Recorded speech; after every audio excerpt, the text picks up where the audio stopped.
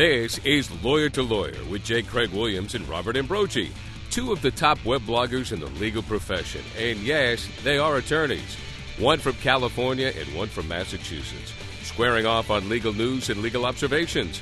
Lawyer to Lawyer is sponsored by Law.com, right here on the Legal Talk Network. Welcome to the Legal Talk Network. We're glad you could listen today to Lawyer to Lawyer. I'm Craig Williams from sunny Southern California. And this is Bob Ambrogi from Massachusetts. I write the blog Law Sites, another blog Media Law, and also Legal Blog Watch for Law.com. Craig? And I write a blog called May It Please the Court. Bob, today we're going to be talking about the issue of faith, which has been a hot topic in the news lately, from presidential hopefuls trying to out-faith each other on the campaign trail, to law schools spreading their faith in the classroom, to the Supreme Court tackling the In God We Trust and Pledge of Allegiance issues. Faith somehow affects all of us in some shape or form. And, of course, with me being in Massachusetts, the talk here this week has been presidential candidate Mitt Romney and his speech coming up this week on his faith, but that's really not our topic today. We're going to talk about faith in legal education. Many feel that faith should be included as an aspect of the law school curriculum, where others believe that there should be a separation of church and state when it comes to teaching or practicing law. Today we're going to talk about faith and the law, how some are using faith to educate law students, this issues of separation of church and state, and how faith is coming to the forefront of the race for the presidency and affecting present-day policy issues. So let's bring in our guests, and first of all, I would like to introduce Dean Jeffrey A. Brauch, who is Dean of the Regent University School of Law in Virginia Beach. Regent University was founded by Pat Robertson 20 years ago, and the law school opened its doors in 1996.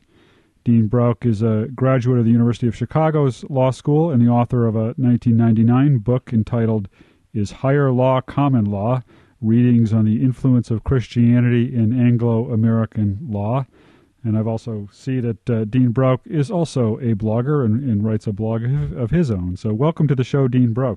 Well, thank you. Great to be here. And our next guest is Robert Boston. Rob Boston has served as the Assistant Director of Communications for Americans United for Separation of Church and State and the Assistant Editor of Americans United monthly magazine Church and State for the last 20 years. He's the author of 3 books on the church-state relations and the religious right. Boston also serves as the spokesman for the American United, has appeared on NBC's Nightly News, CNN's Anderson Cooper, Fox News Channel's The O'Reilly Factor, and many other programs. He represents Americans United at speaking engagements throughout the country. Welcome to the show, Rob. Thanks for having me on. How is it that faith belongs in the courtroom? We'll ask that question to both of you. Well, I think that when you get to the business of educating law students, certainly faith has a role to play, and there's a history of looking at the origin of the law, and that can be discussed. The law has some roots in religion. I mean, we can look at the Ten Commandments and see, obviously, that there's influence there.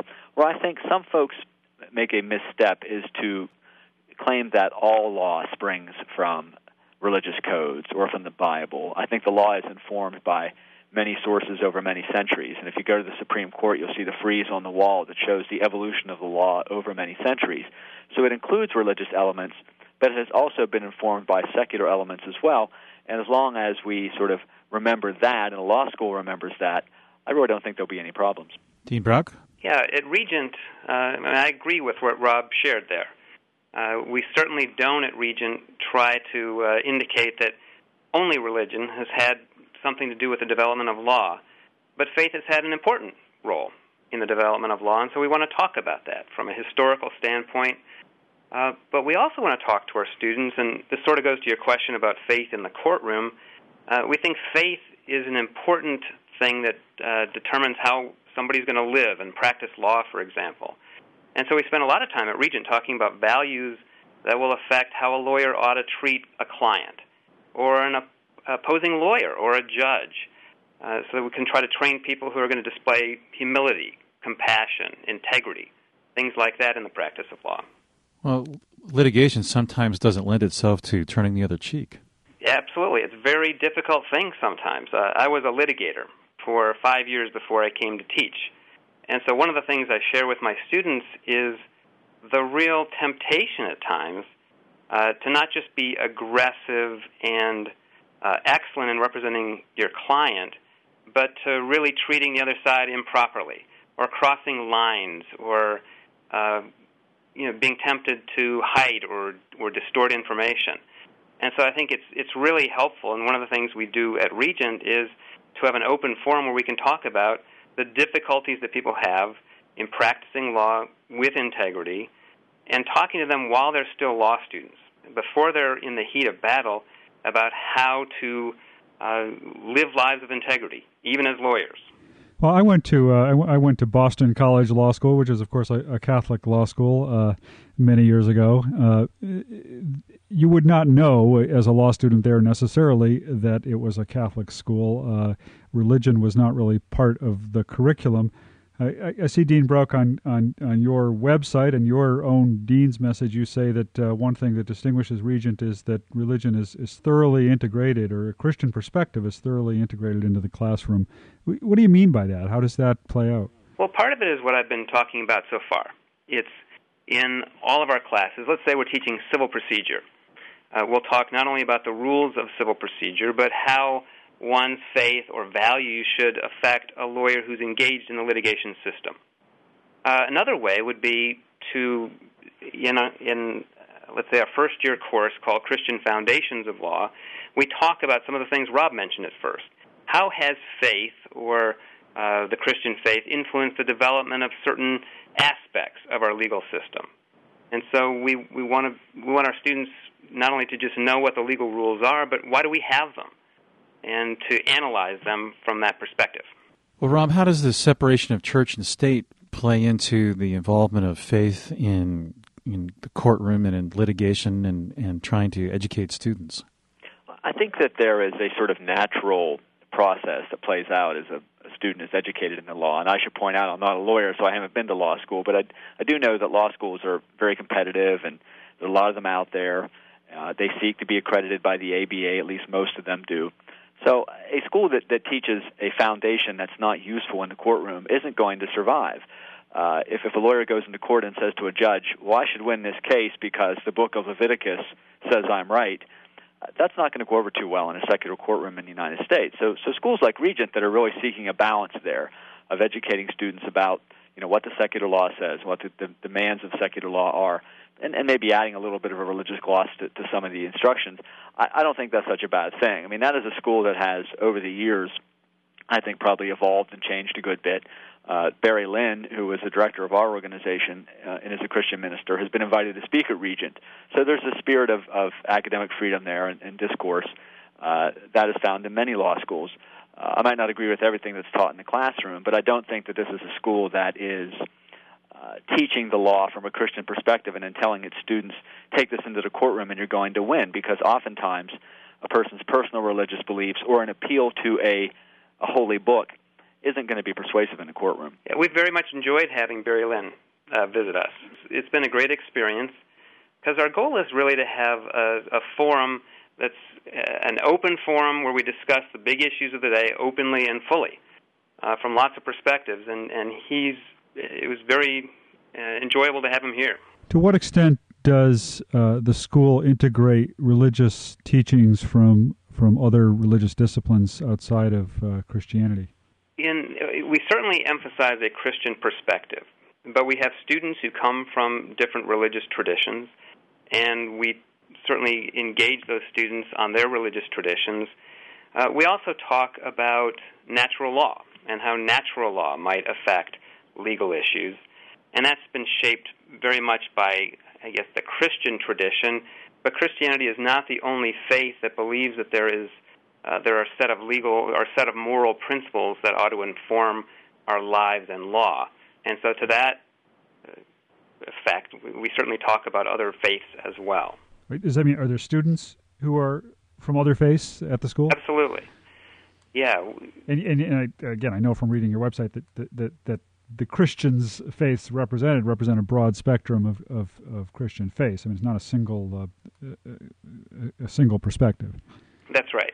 I mean, there's a wide denominational diversity among our Christian students, but we've had Jewish students, Hindu students, and students who come really not a part of any particular faith. Most of our students come as Christian students, though. We've talked a lot about separation of church and state, and I guess what I wonder is, as these students graduate from Regent, how does that color their perspective on that issue in the practice of law? If I could respond to that, I do think, and this is where the dean and I may part company a little bit. Obviously, Pat Robertson founded the school with the idea that it would have an impact on legal rulings and legal culture. Pat Robertson is not exactly a fan of the concept of separation of church and state. He's attacked that principle over the years, and he wanted these lawyers to go into society and to go into the court and argue for a lower wall of separation. And the American Center for Law and Justice, which is another group that he founded, does that in the court. Now, of course, our attorneys oppose that in court. We fight that in court. We support the right of Pat Robertson or anybody else to make his arguments in court. That's what the system is all about. It's adversarial, and whoever has the best argument will win. But we do have some concerns about the attempt to lower or remove entirely the wall of separation. That we believe that would be bad for both government and faith. Well, let me tell you about the students and what they do when they leave here. Most of them go into traditional law practices. Most are not dealing with church-state issues, although, as I'll mention in a minute, some do. But most go into traditional practices. A large number come here because their faith has caused them to think, I want to do something to serve others. And so we send a very high percentage of our students, compared with other law schools, into public interest work. Many go to serve the poor. Some go into human rights work. And so the faith perspective shapes our students and their careers in that way as well. Now, Rob is right that some of our students want to go into the public arena, maybe as public officials or doing church-state litigation.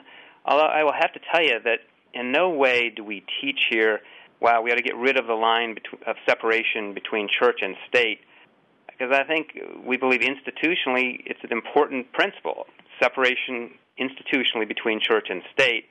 Where Rob and I probably differ is, does faith or do religious values have any place in public life? And many of our students, although they're committed to the institutional separation between church and state, would not want government control over the state or church control over the state. Believe very strongly that moral principles should influence public policy. Dean Bragg, how do you come out on the issue raised by Michael Niedauer in his challenge to the Pledge of Allegiance and removing the reference to God in it, and removing "In God We Trust" from our paper bills? Well, I'll preface this by saying I'm not a constitutional law scholar, but my basic perspective is, historically, there's no doubt that faith has had an important place in the founding of the country. Historical references to things like that simply reflect the founding of the country and its history, and it's an important part of the history. In no way does having something like that on the currency or on a pledge state that we're favoring one religious group or another.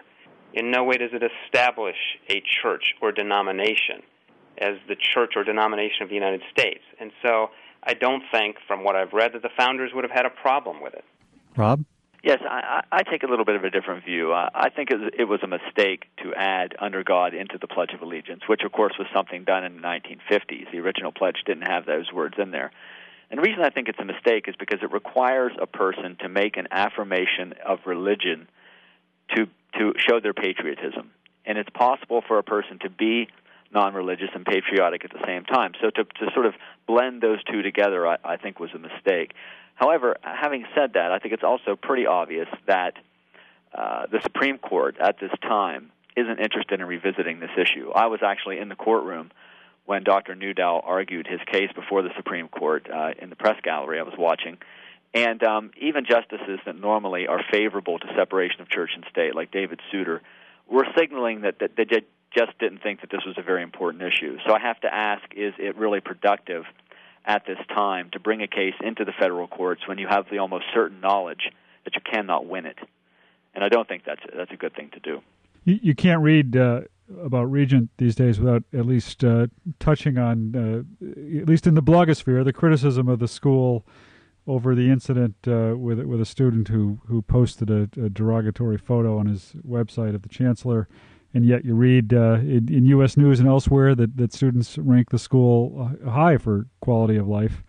How does the religious perspective of the school influence the student body? Is there censorship? Is there an expectation that students will toe a certain line? The student environment is excellent. I mean, as you say, Princeton Review ranks us extremely high every year in terms of quality of student life. It's something that I think reflects the close relationship that students have with one another, and especially the relationship that students and faculty members have. It's an environment where professors spend a lot of time with students and encourage them. Every school in the country has standards of personal conduct. And I should tell you up front, for obvious reasons, I can't talk about the lawsuit, and more will come out undoubtedly about this. But I will tell you that in every law school in the country, there are going to be standards dealing with personal conduct. Law schools have an important role in training professionals. We're going to go out and practice with professionalism and civility in courtrooms in the country. And so Regent has a code of conduct like that. But that said, there's great freedom to speak and to act. And I think our students would, if you came down, would share that with you. Rob, we've noticed, we're going to switch gears for a moment here to switch over to the presidential debates and the race. We've noticed that faith has become an important part of the discussion among the candidates, and seems as if they're all trying to show that they are faith-based and got a lot of belief in the system. How does that play into the issues of separation of church and state when you have political candidates putting out their personal beliefs? Yeah, I do have to wonder how much this issue is important to the average voter. It seems to be an obsession with the media. I remember at one of the Democratic debates, Hillary Clinton was asked to say what she prays for, and John Edwards was asked, what's the worst sin you've ever committed? And candidates have been asked if they interpret the Bible literally and how often they go to services and so on. And it seems to me that the average person out there is more interested in things like the war in Iraq, the state of the economy, the housing market, and the sort of bread and butter issues. But there is this obsession with religion in the media, and it's been fueled by a couple of trends recently. The rise of Mitt Romney, who is the first serious Mormon candidate to really seek the presidency. Suddenly, Mike Huckabee's on fire, and he's a minister and an evangelical Protestant, so people are interested in that. We see this every election cycle. I think in some ways it's a little bit unhealthy for our country because we are electing a chief executive who will preside over a country of 300 million people and probably 1,500 separate religions, as well as folks who have no faith. We're not electing a pastor-in-chief. We're electing a chief executive, and we kind of need to keep that in mind. I have to agree with Rob that some of the questions asked are a bit goofy, I think. But I don't think that it's an irrelevant thing to want to know something about the religious or moral values of a candidate, maybe for a couple of reasons. It tells you something about their character, what values they hold, and those things are important to voters just as specific positions on issues are important. But I think, too, if you look back at American history, views on political issues or legal issues that are informed by faith have been very important in shaping the country. For instance, the Civil Rights Movement, led by people like Martin Luther King Jr., these were people who were very much driven by their faith to the convictions that they reached. And so to have candidates talking about what they believe and why they believe it is certainly well within important traditions in this country. Unfortunately, we have reached about the end of our time, and as we said earlier, we'd like to give each of you an opportunity to give us your final thoughts before we leave you. So, Dean Brauch, let's start with you. Well, first, thanks for having me on today. And I have to say, I've enjoyed the conversation. I think Rob and I agree on many things. The separation of church and state is an important concept, but it's very important not to divorce faith from law or public policy. I mean, if we were to do that, we would ignore much of our history, and we would reject many important developments that have occurred in this country because of people of faith and people who have applied moral principles to reach conclusions that they did. The end of slavery in this country, the civil rights movement, the commitment to human rights today are all shaped by moral principle and by faith. And so I agree with Rob. Let's be careful not to violate the institutional separation of church and state. But please don't go too far and say faith or morality has no role in our system. And I'm thankful to be teaching at a law school that is training students to live their faith, to be men and women of integrity, and to appropriately use their faith and moral convictions in the public sphere.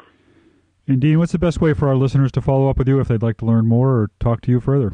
Best way is probably our website, www.regent.edu, and would love to hear from them. Thank you very much. And Robert Boston, your final thoughts. I would just say a couple of things. Number one, when we look at politics, we have to remember that politicians are in the job of getting elected, or at least that's what they want to have happen. So they may say things that are not necessarily jibing with how they live their lives. So I would advise folks to look at actions and not just words. Newt Gingrich talks a lot about Christianity and how important it is to our founding and how much it's a great thing. But I would not tell my children to look at Newt Gingrich's behavior as a moral example. I would say there probably is a moral atheist out there somewhere that is a better example than Newt Gingrich. Secondly, I would say that the separation of church and state, when I look at our country, I see it as one of the really unique American contributions to the world and a great success story.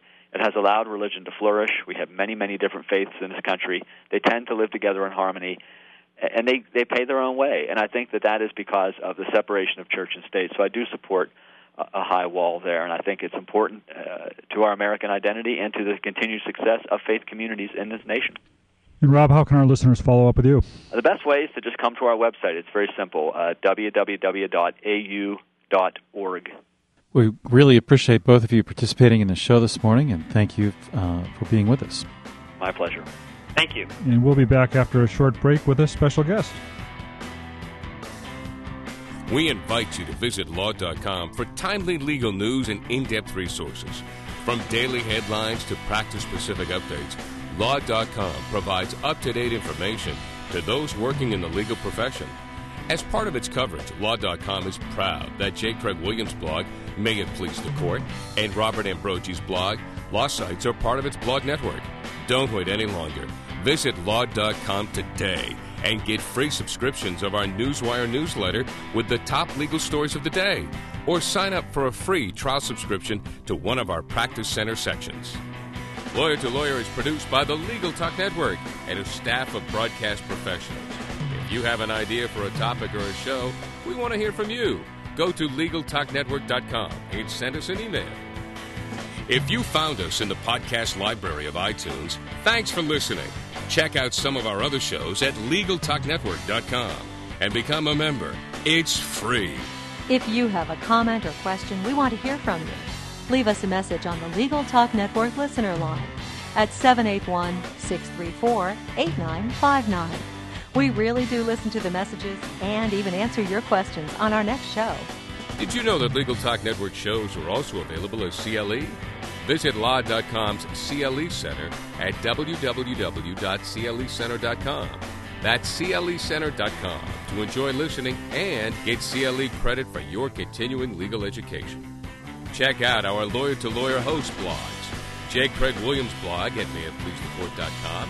Likewise, Robert Ambrogi's blog at legalline.com for daily legal observations, perspective, and, of course, a healthy dose of humor and wit.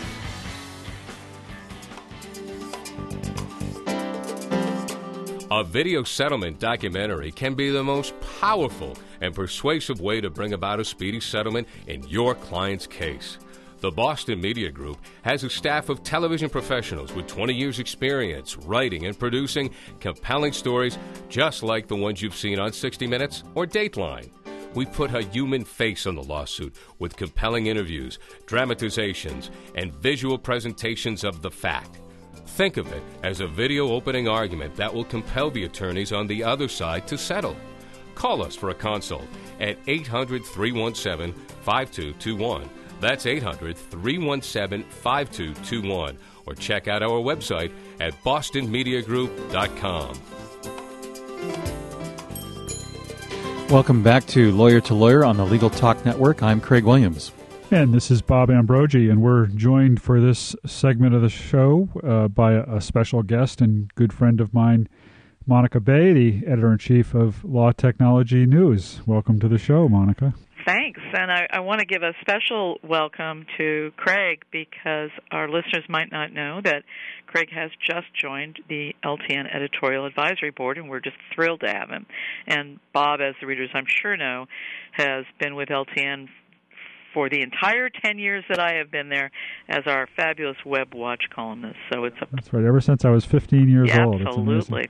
It's sort of scary. This month marks my 10th anniversary with LTN, and Wow, that's exciting! Congratulations! Well, and you have a special announcement to make, and that's the reason we have you on. I do indeed. Maybe you could tell our listeners what's going on. Well, two things. First of all, we have just launched a new podcast, so I'm going to be joining your ranks on the podcast world. It's a joint project between Law.com, Law Technology News, and the Legal Talk Network, and it's called LTN, of course, Law Technology Now. That's a really exciting program, and what kind of things are you going to be covering on it? Well, the concept is that every month we will showcase one of the authors who has written for that month's issue of LTN, and our first issue, we had another longtime member of the edit board, David Whalen, who spoke about RSS feeds and how legal practitioners can use RSS feeds to track more than just blogs, to monitor all sorts of information they can use in their practice. And our January show is going to feature George Radoy, who is with Sherman & Sherling. He is their Director of Global Practice Technology and Information Services. And we're going to talk about the EDD showcase in our January issue, which is going to be addressing, among other things, international issues and doing discovery with multiple languages. So it's going to be a very interesting conversation.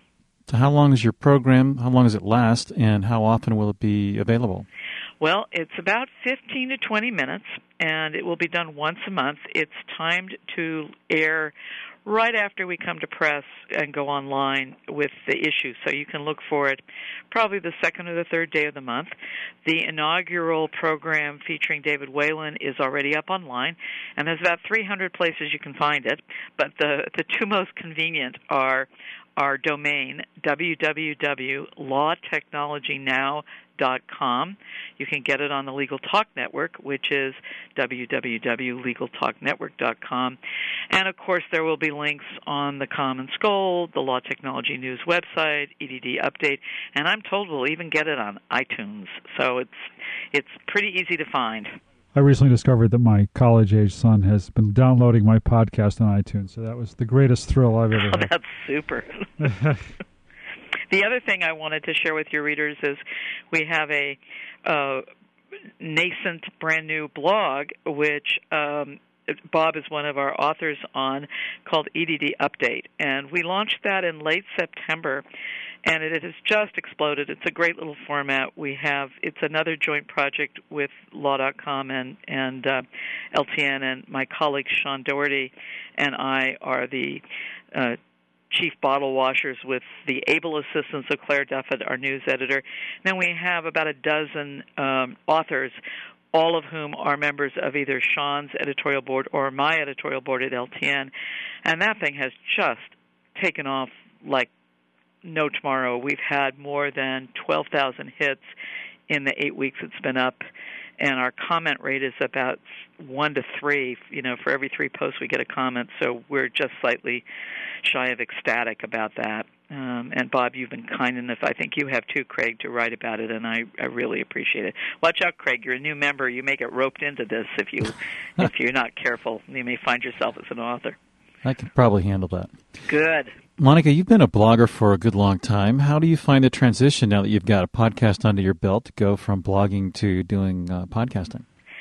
Well, believe it or not, my roots are in radio. I did radio in Minnesota and Sacramento and other venues, and used to do programming that would air at 4 o'clock in the morning with fascinating people. So this, I wrote today in my blog, this is kind of coming full circle. I really love it. Every media has unique opportunities. Print's different from TV, which is different from podcasts and blogs, and it's just so much fun to look at how you can use each type of format and make them accessible. I have friends who throw their podcasts on their iPods and listen to them on commutes. It's just fascinating to me how the technology has just escalated so quickly, and it's interesting to see how we can repurpose our knowledge, and I might write a story on my article on my blog, which then I am able to shift and put on into the print edition, and I'm finding that one of the most interesting aspects of the different media formats, how I'm able to use information in so many different formats. And what has led you to want to add a podcast into the broad array of all the things you're involved in? I know you're doing webinars, you've got the magazine going, all sorts of things. What caused you to want to do a podcast? Well, it's something that my former boss, Kevin Vermeulen, and I had talked about for more than a year, and we just decided that the time was right. We had the opportunity to do this fabulous partnership with the Legal Talk Network, and a few months ago, my job switched a little bit because I was running Law Firm Inc. magazine, and I sat down with my bosses and said, I really would prefer to spend more of my time on Law.com and online efforts on my, for lack to use a jargon word, my core competence, and everybody thought that was a great idea. So part of it was handing over Law Firm Inc. to my colleague Robin Sparkman, and being able to have the time to do these. I do a lot of public speaking, and spend probably about 40 to 50% of my time on the road at various conferences and speaking. So it's kind of a natural offshoot. I know both of you do the same. How do you feel about how it integrates with your other projects? It just seems it's the most fun I have all week. And for me, it's a real joy because, like you, I was in radio before I graduated from actually when I was in high school. So it is coming back full circle and being able to enjoy some of the things that you've done before. Well, Monica, it's just about time for us to wrap up the show. We'd like to get your final thoughts and also your contact information and point our listeners to your blog, your new podcast, and where they can find Law Technology News. Well, thank you. I'll try to rattle them off very quickly. The new podcast, once again, can be found either at www.lawtechnologynow.com or the Legal Talk Network at www.legaltalknetwork.com. Our LTN website sounds just like the prior one, only it's www.lawtechnologynews.com.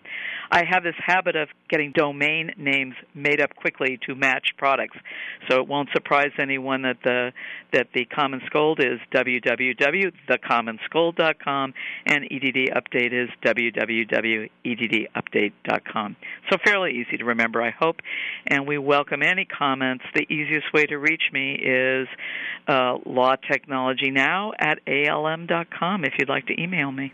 Well, welcome to the neighborhood. We're very happy to have you here, and I'm going to run right over and listen to your first podcast. Well, thank you, and it's such a pleasure to be on with both of you. You're both my heroes and role models, and I'm just so grateful to all the wonderful time and effort and work you donate to our publications. Thank you so much. You're very kind. Thank you, Monica. Thanks. Well, Bob, that's it for Lawyer to Lawyer today. We've had Dean Brauch, Rob Boston, and the newest addition to the Legal Talk family, Monica Bay. Bob, we'll be talking to you next week. I'll talk to you next week, Craig. Thanks a lot. Bye. Thanks again for listening to Lawyer with J. Craig Williams and Robert Ambrogi. We hope you'll listen again and check out our other shows on the Legal Talk Network. Lawyer to Lawyer has been sponsored by Law.com.